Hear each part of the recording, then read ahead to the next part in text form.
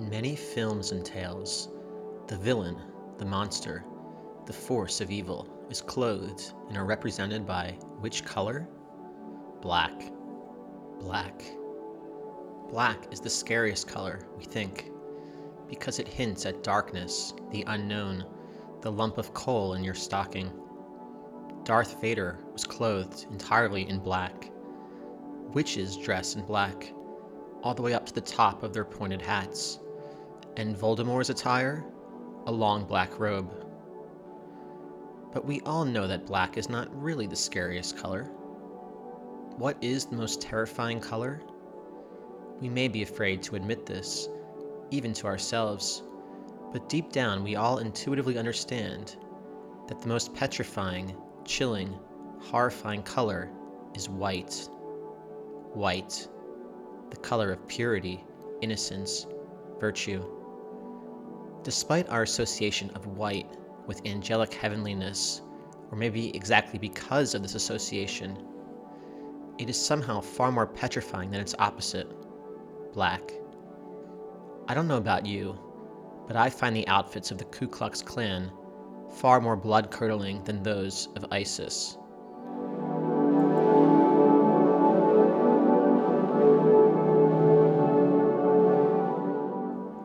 You are listening to The Shrift, Life Tip 23, 1 Kings 7.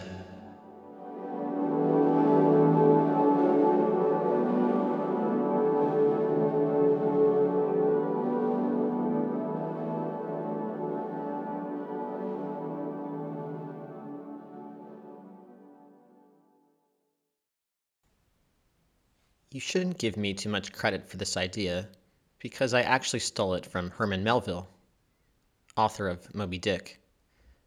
I found much of Moby Dick to be unreadable, but in one chapter, which Melville entitled The Whiteness of the Whale, Melville discusses why white is the most terrifying of all colors. Melville, through the narration of his character Ishmael of Call Me Ishmael, tries to understand why Captain Ahab is so obsessed with the whale Moby Dick. And Ishmael concludes that it has something to do with the whiteness of the whale.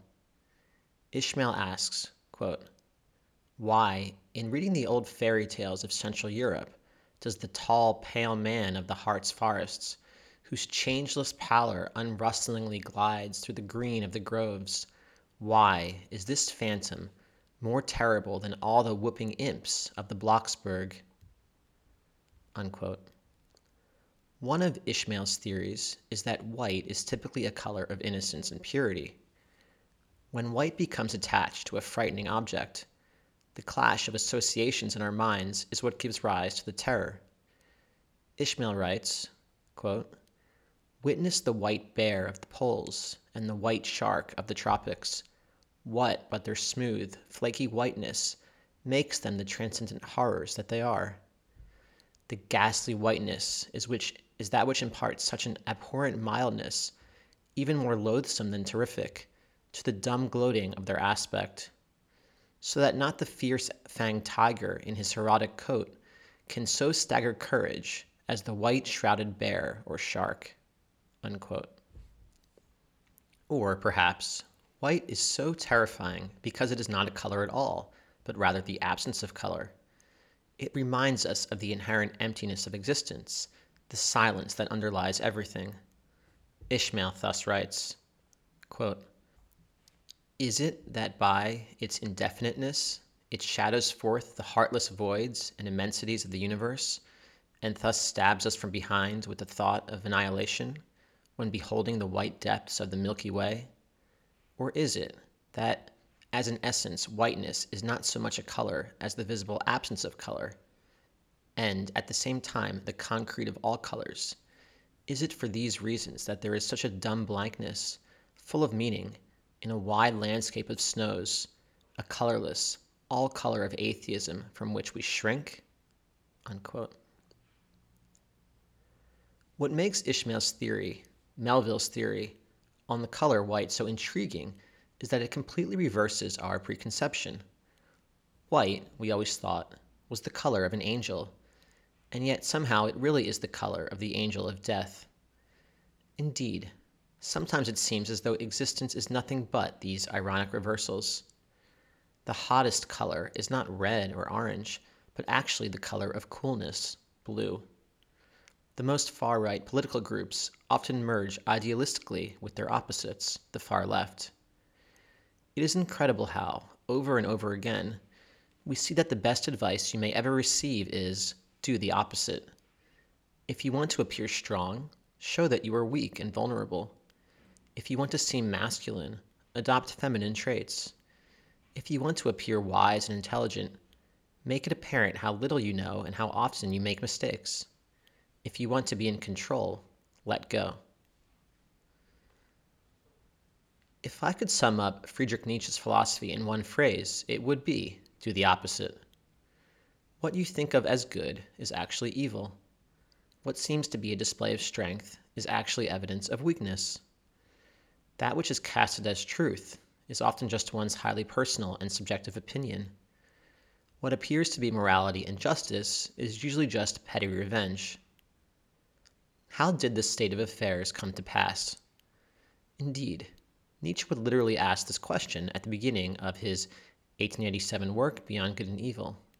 Nietzsche wrote that, quote, "How could anything originate out of its opposite? Truth from error, for instance, or the will to truth from the will to deception, or selfless action from self-interest, or the pure, sun-bright gaze of wisdom from a covetous leer?" In answer to this question, Nietzsche simply states, quote, "Such origins are impossible, and people who dream about such things are fools at best." In short, Nietzsche is saying that actions must be authentic and genuine for them to be legitimate. If your core drive is to deceive, you cannot then embark upon a will to truth. If your underlying cause is self-interestedness, your selfless action is meaningless.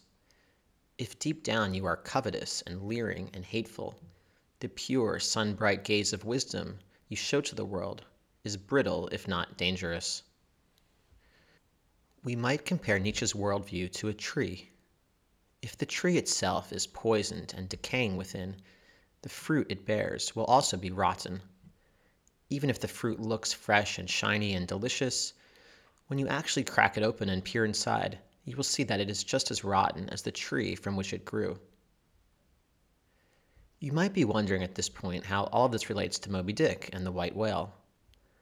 What I'm trying to say is that the reason why a white shark or whale is so much freakier than a black shark is because the white shark is going out of its way not to look scary. It's white after all.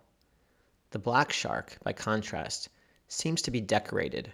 Its black color seems to be a ruse to make us more afraid. And once we detect that, but for the shark's blackness, it wouldn't be that frightening, we calm down a bit. Let's return to the tree for a moment. A healthy tree will simply be a healthy tree. That is, solely because it is healthy and strong and firmly planted in the ground, it will have no trouble bearing fruit. And if the tree is itself healthy and robust, its fruit will reflect this vigor. The fruit will no longer be a mask to hide how unhealthy the poison tree is. Instead, the fruit will be evidence of and a natural outcome of the strong and vigorous tree. Put another way, a healthy tree cannot help but bear fruit. Nietzsche would call this idea abundance or overflow. Nietzsche believed that we should come to the aid of those who suffer, but not out of pity for them or so that we can feel like we are moral people doing the right thing, and certainly not so we can feel morally superior to others. Rather, compassion should come from a life overflowing with a sense of joy and affirmation so that we naturally wish to help others. This idea can be found in Nietzsche's landmark work, Thus Spoke Zarathustra, from 1885. He writes in Part 2, Section 3, quote, "Verily, I may have done this and that for sufferers, but always I seem to have done better when I learned to feel better joys.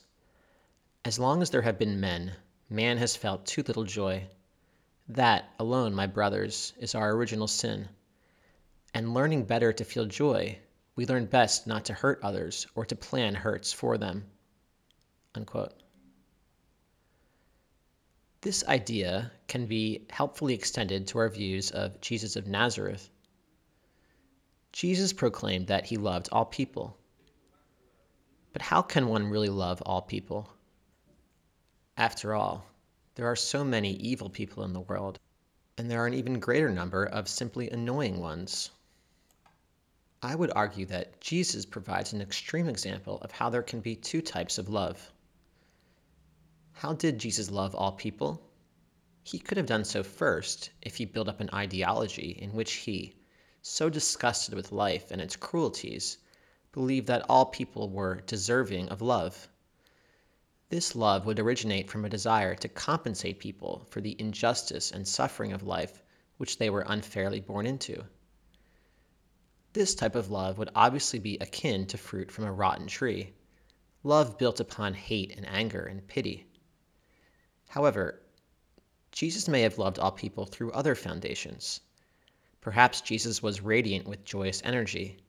Perhaps he was like the sun, so infused with warmth that this light naturally dazzled others. Perhaps Jesus had infinite light to give, just as the sun can as easily warm up 1 billion as 7 billion people without sacrificing any of its energy. We have, then, two possible Jesuses who claim to have loved all of humankind. One whose love is worthless and corrosive, the other whose love is infinite and genuine. Both types of these trees can give off an endless supply of fruit, but as soon as you bite into the apple, you will know the difference. The Haftarah for this week is read in tandem with the Parsha of Pekudai, concluding the book of Exodus. The Haftarah comes from the book of Kings. In this Haftarah, we read of Solomon's founding of the first temple in Jerusalem in the wake of his father David's death. One primary purpose of this temple is to house the Ten Commandments in the Holy of Holies. The Ten Commandments are being kept in the Ark of the Covenant, which is a golden chest or box. King David had been keeping the Ark of the Covenant in a tent at his palace on Mount Zion in Jerusalem. Solomon's task is to go and get the Ark and then place it in the holiest room of his new temple. In this reading, we get to peek inside of the Ark and see, in short, what all of the fanfare is about. We get to see what this golden box is protecting. In chapter 8, verse 9, we learn exactly what is inside.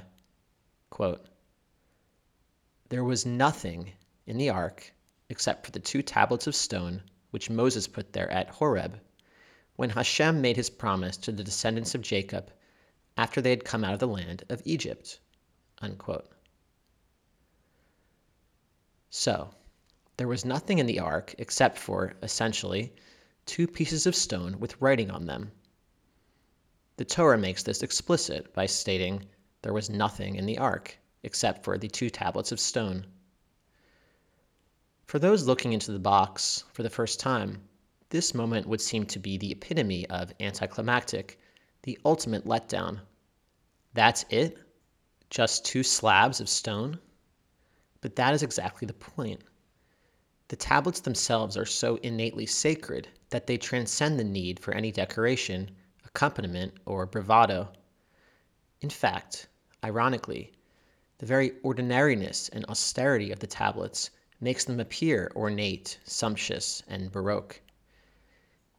It is as if they communicate, we are so inherently holy that we don't need any ornamentation to showcase our worthiness.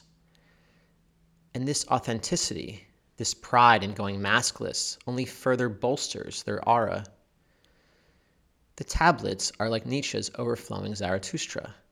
Their inner glow renders any decorations upon them superfluous and even counterproductive. The tablets are like the white whale. By almost trying not to intimidate, they become all the more astounding. Meditation follows the same logic. We have certain stereotypical images of meditation in the popular imagination. The bearded hippie reciting Om over and over again while sitting under a tree, The yoga instructor telling you that she feels drawn to your energy and was once reincarnated as a cat. The monk wearing a red toga, sitting cross-legged on the beach while gazing out toward the sea. In fact, real meditation is, like the tablets, ordinary and unremarkable. It requires just sitting in a chair, closing your eyes, and doing nothing for a little while. You don't need to dress up for it, to hum notes, to put on any background music, to recite any mantras. And ironically, this meditation, by not trying to impress you with how zen it is, by accepting its simplicity, enhances its aura and becomes even more zen. Hence my life tip for this week to wear a t-shirt. Mark Zuckerberg is the CEO of Facebook and is one of the wealthiest and most powerful individuals in the world. Yet, he dresses like a clueless college student. He wears the same t-shirt every day. How can Zuckerberg do this and get away with doing this? Because he's so rich and so powerful that he can actually dress like he's poor and thereby, ironically, appear all the more rich. He adopted this trick from Apple's late CEO, Steve Jobs, who, despite his billions of dollars, dressed like your underpaid piano teacher. Jobs had reached the point of money and power where he so overflowed with wealth and authority that he could go out of his way to appear not rich, only to make him seem all the more prosperous. This tactic is not limited just to fashion and financial status. It can be used across an array of fields. Develop such a rich vocabulary and a command of grammar that you relish the use of cliches and slang. Become a black belt in karate so that you can walk through the city in a pink dress and 1950s cat-eye sunglasses. Read Shakespeare's tragedies so that you can show up to work with a copy of 50 Shades of Grey. Remember, suits are for the rich and powerful, but t-shirts? T-shirts are for the plutocrats.